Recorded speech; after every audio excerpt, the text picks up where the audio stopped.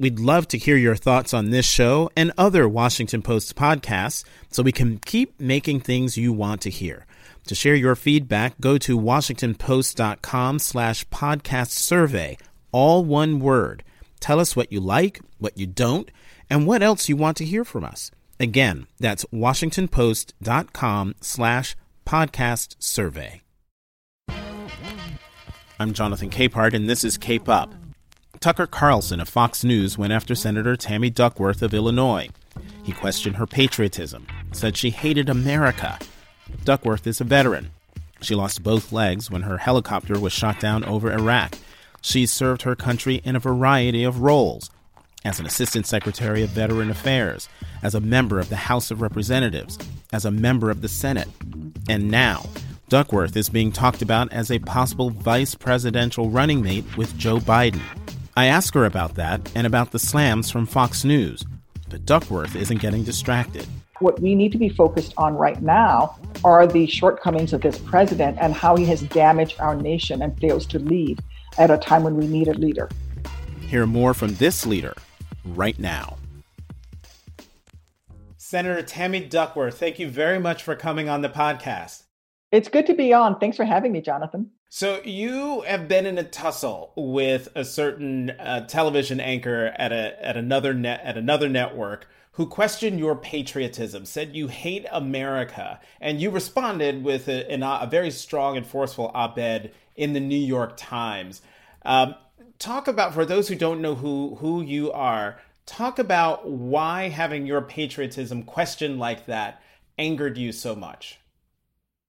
Well, it wasn't about them questioning my patriotism. Look, he's a gnat. His whole job is to distract the American people from the failures of this president. And that's what angered me, was that they were trying to distract the American people from the fact that there are 130,000 dead Americans from COVID-19, that Black Americans are suffering at greater numbers in terms of COVID illnesses, that there's a bounty on American troops' heads in Afghanistan. And so what angered me was their attempts to distract the American people from the issues at hand. I served honorably in the Army for 23 years, and I was wounded in combat in Iraq. And I'm proud of my service. I'm proud that I sacrificed for this country. I sacrificed for his right to have freedom of speech, so he can say whatever he wants. But I want it to be clear that what we need to be focused on right now are the shortcomings of this president and how he has damaged our nation and fails to lead at a time when we need a leader. Now, it should be specific. I was asking about Tucker Carlson at Fox News, for those who don't know. And one of the reasons why his questioning your patriotism was such an issue is because, as you just mentioned, you are a veteran. You not only served in the military, you were wounded in the military. You lost both your legs in Iraq. Is that right? Yes, I did, during a shoot down of my helicopter. And one of the lines in your op-ed was, these titanium legs don't buckle. Yeah, I have the great privilege of having titanium legs that the American people bought for me through the VA system, and they don't buckle. And I'm happy to stand up to bullies like President Trump and false patriots like Tucker Carlson, who would question others' love of country when they are doing the president's bidding to try to distract the American people from the failures of this president.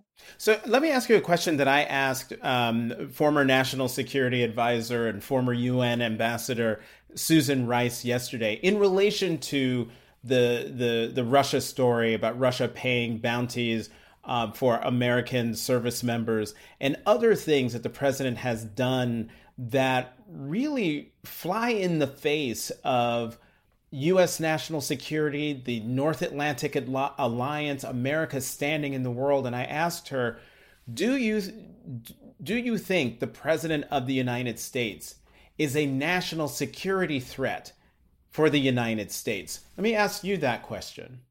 Well, I do think he's a national security threat. If you look at his background of the things that he's done, he's leaked classified information provided to us from allies like Israel to the Russians. He's brought in known Russian spy masters into the Oval Office for photo ops, and while he left the American press out of that office. And now he claims that he didn't know about the bounties on these troops' heads because he didn't read his presidential daily brief. I mean, a president needs to be a commander in chief, and you need to do your job and protect American troops. And even after this story broke that Russia put a bounty on American troops' heads, it's been over 2 weeks. He's still not done anything. So he has not done his job safeguarding our troops. I mean, the very basic thing that he needs to do as a commander in chief is to look out for the well-being of his troops, and he's not done that. So then, if we had a functioning White House and a functioning government and a competent and capable president, and this story came out, what would that president do in response to the intelligence that the Russians were putting bounties on American service members?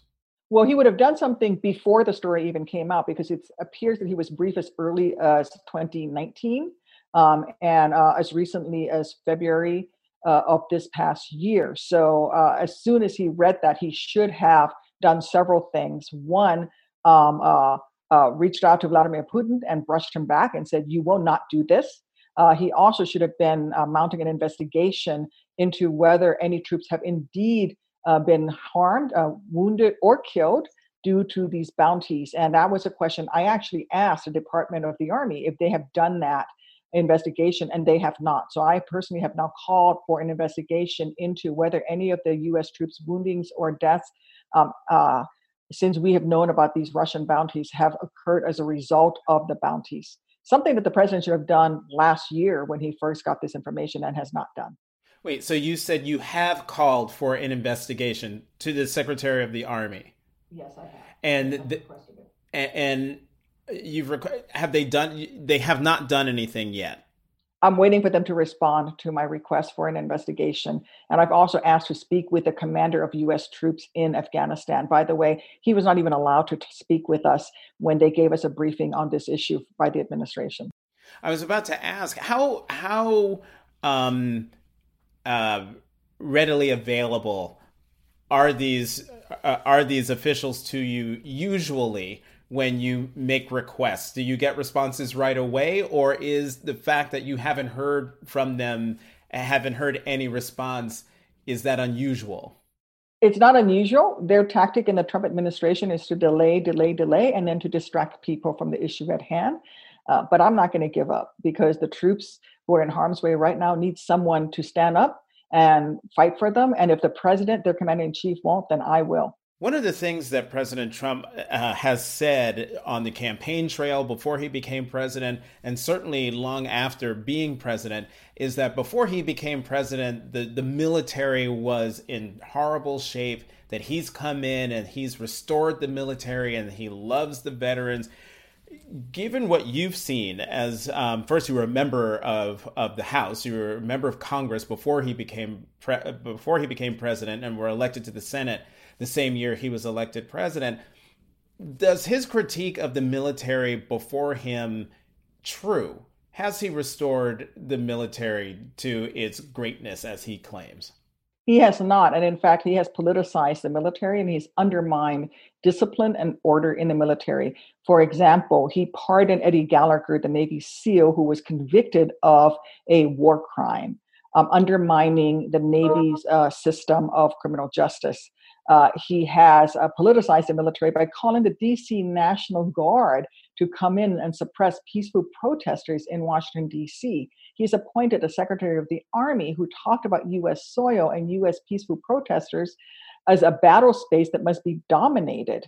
This president has done anything but strengthen our military. And in fact, he has even, and believe it or not, he has even said negative things about Gold Star families whose loved ones gave their lives up in defense of this nation.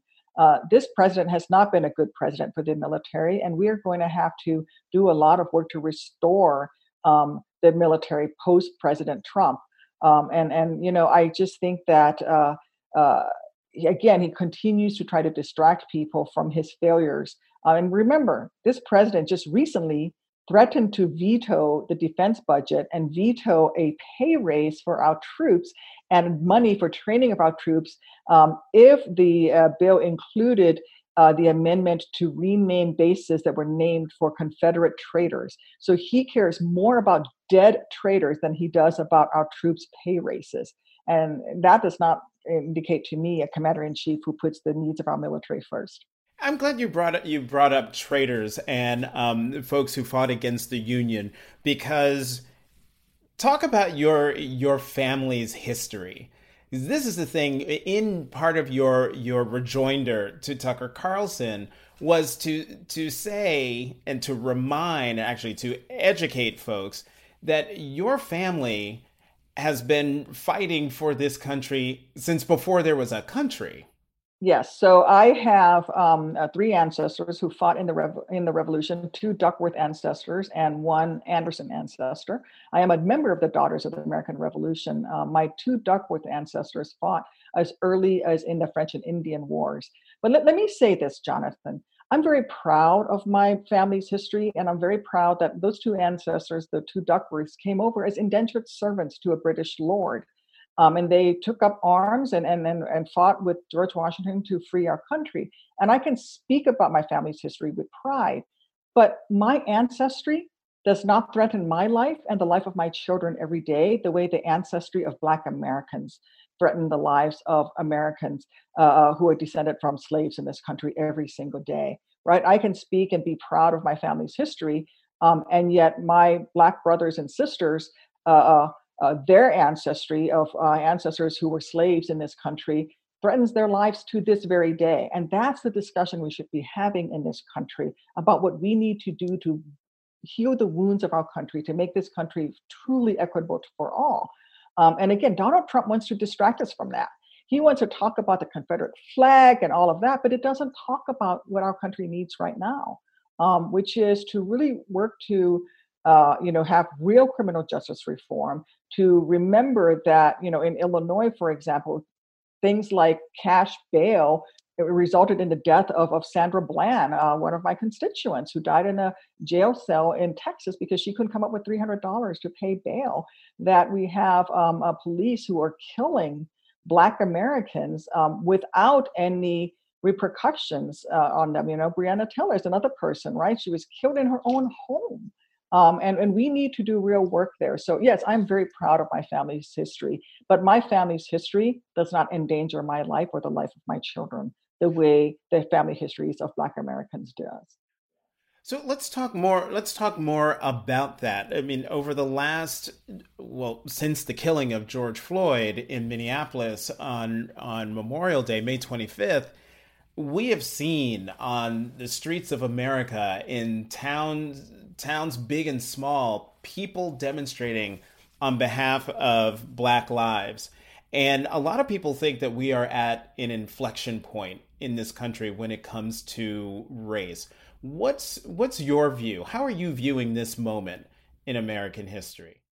I do think this is an inflection point. I think this is something that will help our nation to heal and move forward. And we cannot move forward as a united country if we don't address this issue. I think a lot of people's eyes have been open to the privilege that they have and the real dangers that Black Americans face every single day.